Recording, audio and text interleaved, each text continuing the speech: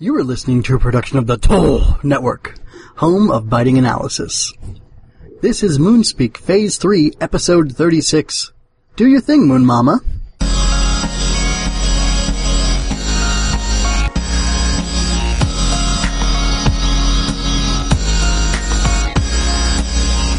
This is Sono.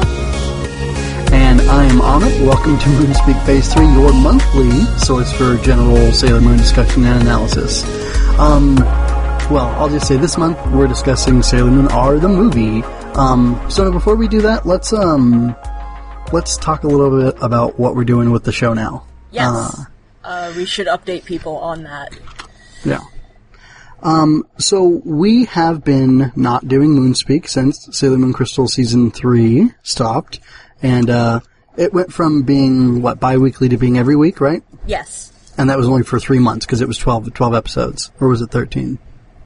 Somewhere in there. Close enough. Yeah. So we were doing that for 3 months, and then it ended. And that was a couple months ago. And at the end of that, I promised we would do some stuff. We were going to do one of the musicals, but it's just, they're too long. And not that I don't want to watch it. It's just, I'm very pressed for time, and so Sono, and just we're busy. So I never got around to watching those. But we decided that while we're waiting for the next season to start, if it does in fact come back, which we hope it will, that we can just kind of have some fun. So I don't know if you initiated this episode's topic or if it was me, but what were, besides, this movie and maybe a couple others, what were some ideas you were thinking that we could have for what we're going to cover every month until the show comes back? I mean, we've got the R movie that we're covering today. We've got 2 more movies. I know there are a couple of specials. I know that Ami had a special. I know that there's a Uranus and Neptune special that were in the first series that are kind of more standalone from the series itself. They're not tied directly to any plot arcs, so we could probably cover those. I know there's also PGSM, Pretty Guardian Sailor Moon, which was the live-action kind of tokusatsu adaptation, so maybe we'll get to that, which is a thing I've never seen, so that would be something we're both going into semi-blind. Yeah. So there's a bunch of stuff that we can kind of take a look at before we have to resort to getting through the musicals. Not that there's anything wrong with them. Not that there's anything wrong with that. It's just, we both of us have other things going on in our lives, and the musicals are very long. They're 3 and 4 hours, right? Yeah. Yeah.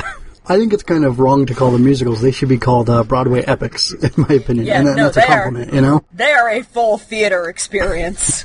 But they take up a lot of time, where these things are much shorter and easier to get through. Right. I don't know that this will happen for sure, because you never know with us and our release schedules, but I'd like for these to be released the second or third week of the lunar month, because I think that'd be cute. So we'll see. The second week is the full moon, right? Because it waxes up to that, I think. Anyway. Yes, I believe.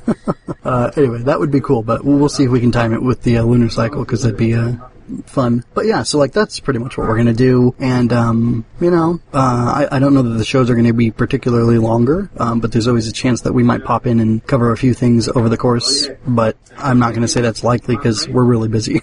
You've got your creative projects, I've got mine. And I'm planning to go back to school. Well, there's that too. But, in the meantime, we're just gonna go ahead and get back and do this monthly and have fun with it, because Sailor Moon's a lot of fun, and it's deep and impactful, and we both like crying about it. Not together, just, yes. Here. In general. Yeah. All right, well, do you want to get back into this and start bringing us in with talking about who made this thing? Yes. So in our general vein of credits, our director was Ikuhara Kunihiko, who probably best known for his creative work directing and helping shape and create Revolutionary Girl Utena, as well as much more recently, Mawaru. That's way too many letters that are hard to get out of my mouth. Penguin Drum. And, he's been involved in a couple of other things, but Utena is probably, the stamp on which his name's stamped on that one, and that's probably what he's best known for. Okay. Our screenplay was done by Tomita Sukihiro, who I'm not sure if he was lead on any of these, because Wikipedia just listed things he'd done, and I didn't look too much further than that, because I was doing this kind of right up at the wire, but he wrote on Kamen Rider Super 1. Oh, that's cool. Bringing him back into the general theme of the things we do. Also Mobile Suit Victory Gundam, and Yu Yu Hakusho, just some big names there, along with just far too many other writing credits. I'd be here for half an hour listing off things he'd done. Well, I guess it shows, because this was really well put together, from a writing standpoint alone. Yeah, so we're going through the R movie a little bit loose, kind of fast and loose, just picking out kind of things that we thought were interesting, thought were cool. So we're not in quite the structured format that we were for Sailor Moon Crystal. We're kind of, for listeners who are more on the broader scope of our shows, we're doing this a little more in the vein of a Rider Jump. But we have a couple things set up that we want to talk about, so kind of a more general format. Right, and as the new kid on the block, I'll, I don't know, I still feel so new to this, I guess because there's so much history, and you've had this stuff with you for a long time. You know the source material better than me, so I just have questions, because, like, things don't quite, like, I'm not in a Sailor Moon frame of mind, really. Like, I love it and adore it, but I can't really predict how these things will go, ever.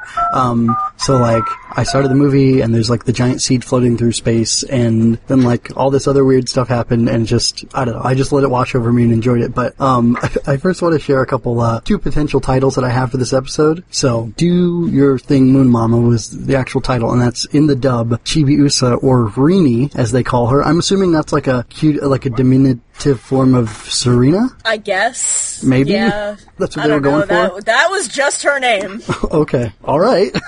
Whatever, 90s dub. Sorry. So wait, you watched this dubbed? I watched this dubbed, yeah. I did not. Oh, that's fun. I've done my time. I gotta be honest, I don't know, it felt good to me. Like, I like 90s dubs. There's like this weird charm, because I was so immersed in some of them. Like, I talked about, in the last RX that released, I think, yesterday, I was talking about Guyver a little bit, Bio Booster Armor Guyver, and like, that's 90s dub as hell. And, you know, I loved it, so... Some things were really weird, but anyway, There's a couple of the dub voices from the R Black Moon arc on that I'm comfortable never hearing again. Okay. Well, you know, I can't speak to that, but I can believe it. So anyway, to get back on track a little bit, two other great titles I thought, which one of them's like a musical reference, and one of them's kind of a Power Ranger thing, but it actually is said in the show. The first one is His Boyfriend's Back, because, like, come on. He is. Yeah, he is, totally. That's the plot. And it's great. It works really well, but we'll get more into that later. And then, We Need Scout Power, which I think one of the cats, I guess maybe Luna yells that at some point, and, man, it was a thing. Sure is. Yeah. Like I said, several things about the dub that I've done my time. I would love to see if they do a new dub for this, because, like, I think, well, anyway, I don't want to talk about the DVD releases, like, sorry. Is it Viz who owns it now? Who has the rights? I believe so. Yeah, I think the new dub is the Viz dub. I believe it's Viz. Okay. Well, so far they only have episodes. They haven't done any of the movies yet that I know of. No, so they're not on Hulu. Okay. And that's my only source for these things. Well, there you go. But I'd love to see, like, a comparison. So anyway, getting us back into, like, some of these things, I made a big note about, like, you know, how Darien, not Tuxedo Mask, they don't even call him Tuxedo Mask in the show, in this movie. They just call him Tuxedo. No, really. Like, Usagi's, oh, my Tuxedo! And, like, they're all just calling him, you know, our friend Tuxedo! And it's just really weird. It's like, why would you leave Mask off? You don't call somebody Hat or Coat, do you? Anyway, sorry.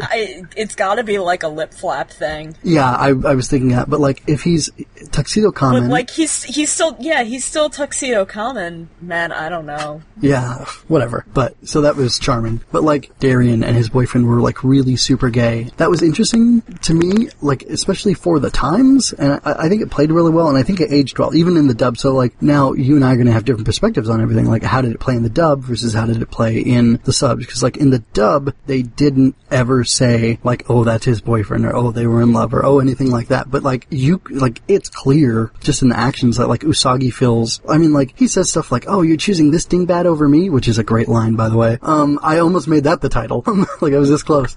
But like, I may have to go back and watch this dub just for some of the great 90s dub lines. You know what? Pour yourself one or two and then just enjoy it. You know, it's good stuff there. Like, it might benefit from a group watch, too. I don't know if you can arrange that, but, oh, man. No, I could. I could make that happen. I think people maybe come you and should. watch things in my house, and that means they play by my rules. So, I don't know, how did it play in the original context, in the original, with the subtitles? I'm gonna say, it's been like 20 years since I've last seen this movie. I didn't remember it being this gay, cause man, it was not subtle. Even a little bit. And, I mean, the first time I watched it when, I was probably 8-ish, maybe a little older, I don't remember exactly. Time frames are weird, especially when you're bordering on 30. But, so I'm not really sure how the dub kind of parsed that down, because that was a thing that they did. But, man, the original context is pretty much, he shows up like, hey, you gave me a flower, and, I came back to give you 1,000,000 flowers, and wait, this is your girlfriend? Excuse me? No. Huh. But, I mean, like, for a Mamoru-centric movie about pretty much his childhood ex coming back and being jealous of his girlfriend in this weird semi-like Little Prince context, I mean, that's a really cool way to kind of do it, and I kind of enjoyed how they played it out. So, I kind of think the dub, I think the mic was pointed to, that the dub, like, didn't state until really the end, like, the whole thing about him, like, I'm returning this favor. And maybe that was just because it so quickly went downhill that I didn't quite catch it, but I wonder how much of it was just maybe a tweak in the dub. So that's kind of interesting. But anyway, I really liked it. Like, it was a really compelling story overall, and the premise of it just, I mean, it didn't hurt it at all. I don't know if it helped it particularly or what, but it just, like, the themes that were there worked well with every character and how they played their parts. So, like, I'm down with it. I mean, like, I guess if you wanted to, you could have made this a female childhood friend and had it not been gay, and it still would have played the same, but I almost, in some way, I think it's stronger this way, and I'm not sure why. Did the dub keep kind of the context of when Fiore's, like, screaming at Usagi about how she doesn't understand loneliness? Yes, and how, it did. like, Mamoru's, like, the only person in the world that cares about him? Yes. And, that was all there. The girl's kind of fitting into the context of the things he's saying. Right, yeah, that totally happened in the dub. Okay, great. Yeah. Good. I think that's, like, probably the emotional core of it, but then it splinters out into, like, the relationships, just friendships, being lovers, whatever. It's that all, even though that emotional core with Fiore screaming at her is at the end, everything else reverberates back into that, or from that, really, if you get what I'm saying. Yeah, so, anyway, it ties in thematically, so that was all very strong. Like, that's a kind of thing that the dub would alter enough to try and make it less gay that I wasn't sure how close they kept that. Yeah, I'm proud of them. They kept it really close, and it like, totally worked. Okay, so then my next, I have a question here.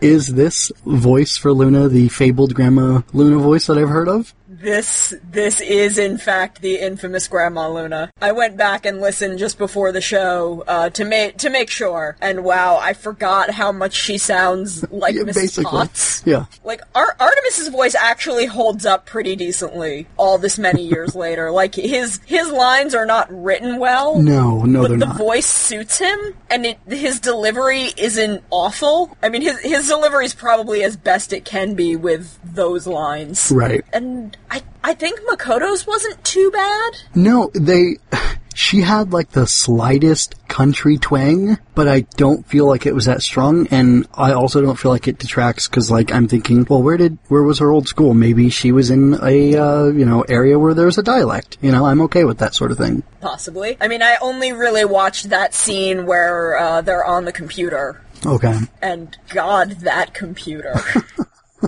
I am in love with Artemis's, like, mid-90s 3.5 floppy drives computer. It was amazing to look at. It all looks a little... Actually, the thing that probably aged the best was Ami's pocket computer. Yeah. It's a phablet. you know? Pretty much. Fantastic. Anyway. All right. Next one. So this is weird, and I'm always weird about things like this. You know, Sono. This is my wheelhouse. The plant monster has a belly button. That's wrong. She has breasts too, which is also weird. The design overall is cool, and it sure feels alien and freaky. So, like, I'm happy with that. It's just, you know, these are animal/human things, and they're not really necessary, you know? Yeah, you know what felt weird to me? The evil flower that he's, like, carrying around, hanging out on his chest, you know, the source of all of our problems today. It has a woman's body in the center of it. This is true. But it's a male flower. She's just sitting in the middle of a bunch of stamens. Oh. Which are where the pollen is on a flower. You're absolutely right. I mean, like, look, magic intersex space flowers are a thing that I'd totally buy existing in this universe. Right. But, like, it feels like this really odd dichotomy, given that, like, the flower is presented as female, and all of the monsters are presented as very female. Right. Which, you know, that in and of itself isn't an issue because all of the monsters in Sailor Moon are universally, like, 99% of the time presented as female, so I don't think that's a commentary on anything. Right. Like, at all. Right. Oh, yeah. No. Even in this situation where it's like Mamoru's boyfriend is coming back and is now possessed by, like, this evil flower lady, like, that didn't feel like a commentary just in the vein of, no, but all of their monsters are female. Right. And, you know, I'm just kind of covering myself here in the way that we tend to do on this show. Yeah. Sorry, go ahead. But yeah, no, just, like, I'm sitting there looking at this flower and I'm like, this is a male flower with this, like, very female-bodied, or, you know, like, she's got boobs. Yeah, so, like, let me just be clear. Like, my problem is, like, the sexiness of the flower women, but, and this extends to other things. Like, I wish people would make a stronger effort to, I get it's shorthand for coding these creatures as female, right? And yeah, I get that, and, like, I appreciate in Sailor Moon that, like, it's all strong women for the most part, like, probably 85%, and there's, like, the 15%, like, some of the goon guys, and then, like, a guy at the head of a group, right?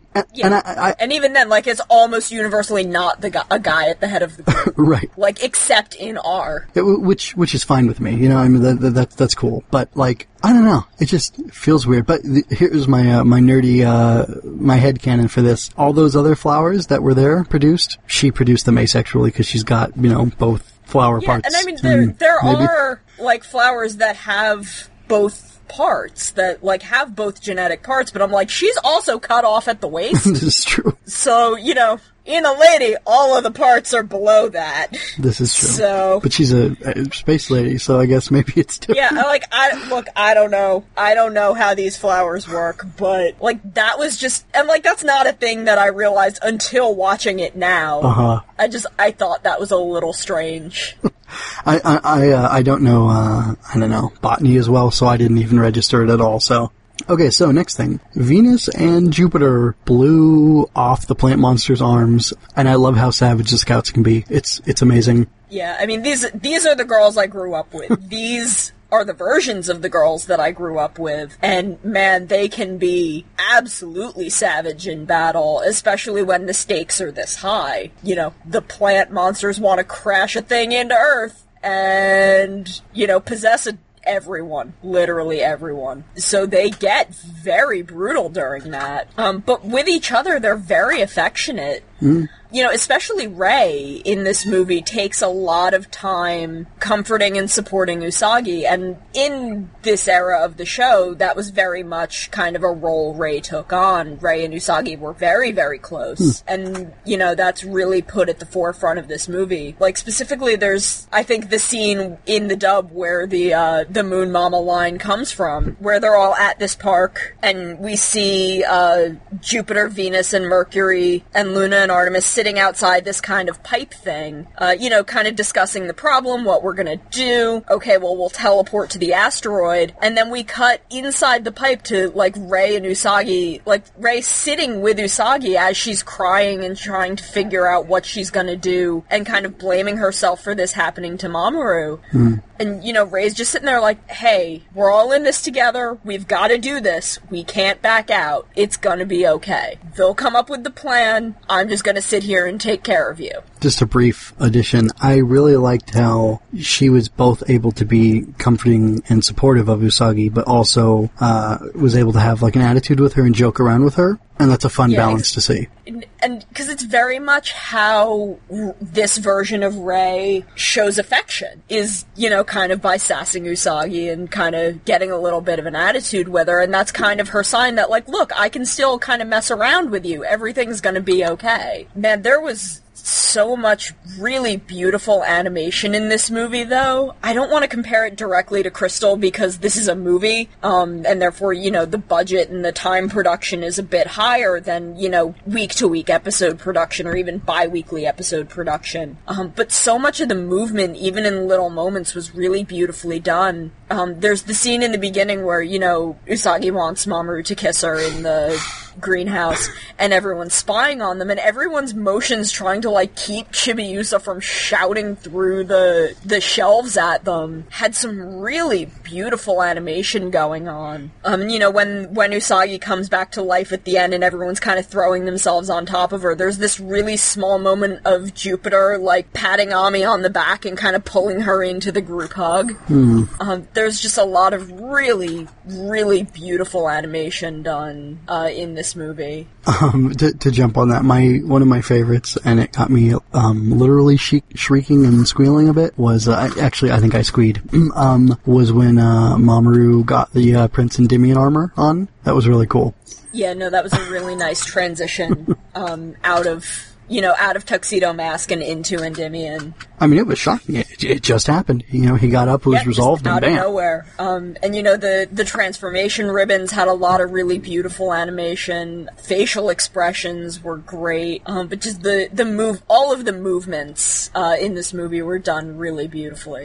One more, and then I've got something to say about Rei. When Fiore rushed Usagi and grabbed the crystal, that was an insane scene, first of all. And second of all, just the fluidity there was amazing. And then just the sustained ribbon, I don't know, twirling or not twirling, but influx off of her as, during that whole scene was really awesome. Yeah, and that, it's been 20 years since I've seen this movie, so much of it was kind of a blur to me, but I so vividly remember from that moment where he grabs her up to her becoming Serenity and trying to guide the meteor kind of back to Earth safely just by sheer force of will and wanting everyone to survive. I have such vivid memories of that, and I very vividly remember the dub because I remember the song that they used, which is the same song that they use in the barrel fight.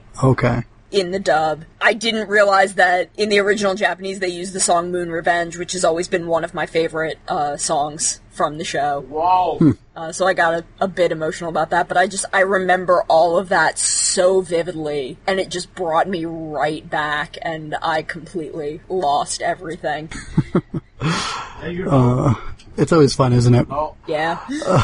Okay, so I was really surprised by this small detail, and I'm actually beginning to now think that I need to watch it again, maybe on a different device, and do something weird, because I was on my phone, and I think maybe there's different audio versions, and I accidentally picked one, because at the end, the song was in Japanese, not in English, so that threw me off. Yeah, that would have, they probably just kept Moon Revenge for the credits. Okay, so that kind of threw me, but I'll have to check again. But Rei, when she's doing, it wasn't the mandala attack, it was a different one, but it has the of the bamboo stick from the garden, or maybe that's the kabuki sound. I don't know what that is, but I really love that sound, and she has it in Crystal, and it's here too. And I was just wondering, I was shocked about that, and I was wondering how many of the sounds of the original Japanese audio remained in the dub, and was this only a movie thing, and how Japanese did the dubbers keep the show?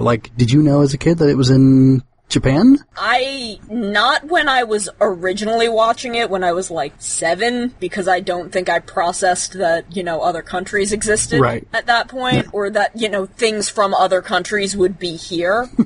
But, as I got a little bit older, kind of in the 10, 12 range and was still watching it, I knew where it had come from, and I knew enough cultural things to pick out, like, okay, they're changing this, or this isn't quite right. The thing with Rey is it's very hard to take the Japanese culture out of Rey. Right. And kind of her surroundings and her entire existence because she's a Shinto shrine priestess. So it's very hard to remove that, but man, anything they could take out, they did. Oh. I can assure you. That's too bad. Sailor Moon was one of those very, homogenized dubs. That was a product of its time. Yeah. But, I'm actually very surprised they kept those sound effects, in the dub for Rey. I feel like they were definitely there, kind of in the general show, in the Japanese audio tracks. Just because, again, that sound is very much a cultural sound that is very much connected to Rey being the one with very much presenting the cultural heritage. Right. Okay, and then I just kind of have a conclusion statement here, maybe. Without context, I don't think this movie would be as strong as it is after I have seen all of, Sailor Moon Crystal that's out at this point, and some of the 90s series, but I was, at some points, uncontrollably sobbing, with how strongly the callbacks were hitting me when everyone was remembering how Usagi or Serena had helped them. And that's in that Fiore scene. I mean, that was just I'm glad that scene is just as strong in the dub, because that scene really is kind of the core of the movie. And really, context does kind of make the whole thing, and I think this is really kind of the way that I like seeing movies for things handled, where, the context of the show and having the show makes the movie what it is, but it doesn't... You can completely watch all of Sailor Moon without this completely separate individual story, right, and kind of get everything that you need, kind of in our continued discussion of Kamen Rider movies and when they do and don't work. Yeah. Yeah. But man, this is probably the strongest of the three movies, having revisited this one, and I've revisited the other two movies much more recently than this one. I think the third one is still my favorite. Okay. Just because, I have a long time attachment to that one, surprisingly, which is a Chibiusa-centric movie. But I've always thought that movie was just really sweet. But this, I think, is definitely the strongest narrative of the three movies, and kind of, it presents so much about Mamoru that really kind of brings so much to who he is. Yeah, and I could see maybe, okay, nobody got an upgrade in this movie, speaking of Kamen Rider, but, you did get that backstory for him. Do they ever touch on it again in the show, or it's kind of left... I mean, they do in the show touch on, okay, well, his parents died in this car accident, and he's now kind of on his own. And kind of the feelings that he shared with Usagi in that are touched upon in the show, but Fiore is just a movie character. Okay, well... And I don't believe it ever really came back much further from that. Though actually, I think the arc is before this in the show. There are two characters with very similar designs to Fiore, who may kind of be the same species? Kind of weird alien species that he is? That's interesting. I kind of want to revisit that arc now. It's a filler, quote-unquote, arc. It's an anime-only arc. Okay. More accurately, because again, there's a lot of good development that goes on within that, especially with these two siblings they were siblings in the dub. Okay. They were siblings in the dub, which is weird. I don't understand why we had to do that, because it was male and female. Right. So there was nothing gay that they were trying to hide. But, one of them, they very much have feelings for each other. They're they're very close as siblings. 99% sure they were not siblings in the original context. Right. It's, again, been a couple of years, so I don't know, maybe their stuff in space is weird. But they also, both start kind of developing, the girl develops feelings for Mamoru, the guy is interested in Usagi, and there's all kinds of stuff that goes back and forth there, but their designs are very similar to Fiore, and they may be the same kind of weird alien that he is. Well, that would be fun. And that's that's not Futo Tower being destroyed. That's just a little nugget. That's fun if you've seen the movie, and if you haven't, it doesn't have an impact. It makes absolutely zero difference because he never comes up in the show. Right. Okay. Well, I think that's about it. I mean, this is a really good movie. I don't know if you have any last, closing thoughts you'd like to share, but I think I've said my piece. Yeah. I mean, it was great revisiting this movie again. It really took me back to, having watched it as a kid. I haven't revisited this one in particular since then. So I was going into it kind of very fuzzy, and it was kind of great to experience it for maybe like the second time again. Well, that's cool.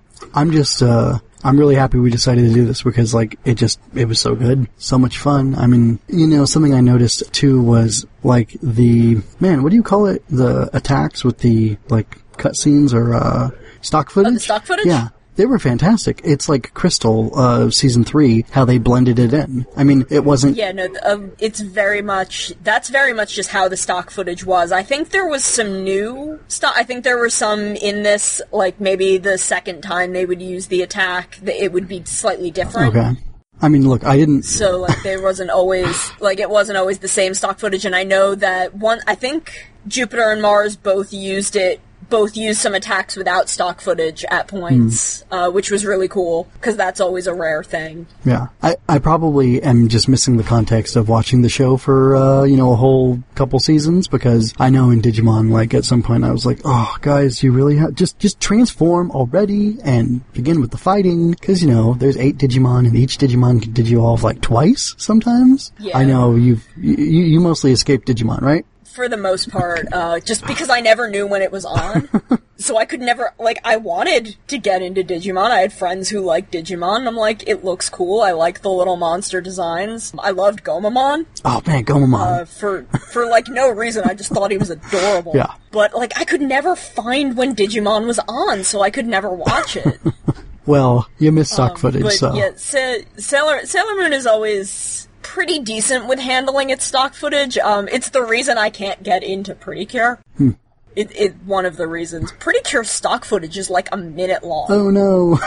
That's not good. I'm like, that's a long time in, a 20-minute show. For sure. Where, I mean, the stock footage here is just the longest that it ever is. So, and then they cut it down as they need to in the episodes. But it was never more than... maybe 20 seconds here, I think. Yeah, I was thinking maybe 15, but you're probably right. You're better at tracking animation than I am. I mean, I've never sat down and actually checked the timestamps on it, but it's definitely not long, and they do a lot of, the transformation sequences are always, the girls are very light against a dark background, and they'll put, warm colors against cool colors so that you can actually see what's going on. Right. Well, let's keep accentuating the positive in Sailor Moon. It's good stuff, and yes. We need say no more, right? Yeah, no, it was so much fun revisiting this movie. I can't wait to do the other two. Again, this is definitely the most solid of the three, but I think all of them are a lot of fun. The second one is definitely the weirdest. Okay. Well, I mean, this one was pretty weird, so it'll be interesting to see how weird it gets. The second one is a Luna movie. Okay. I would never have expected that. I believe the second one is actually written by Naoko. The second one does have a manga adaptation. Okay. Which the other two don't.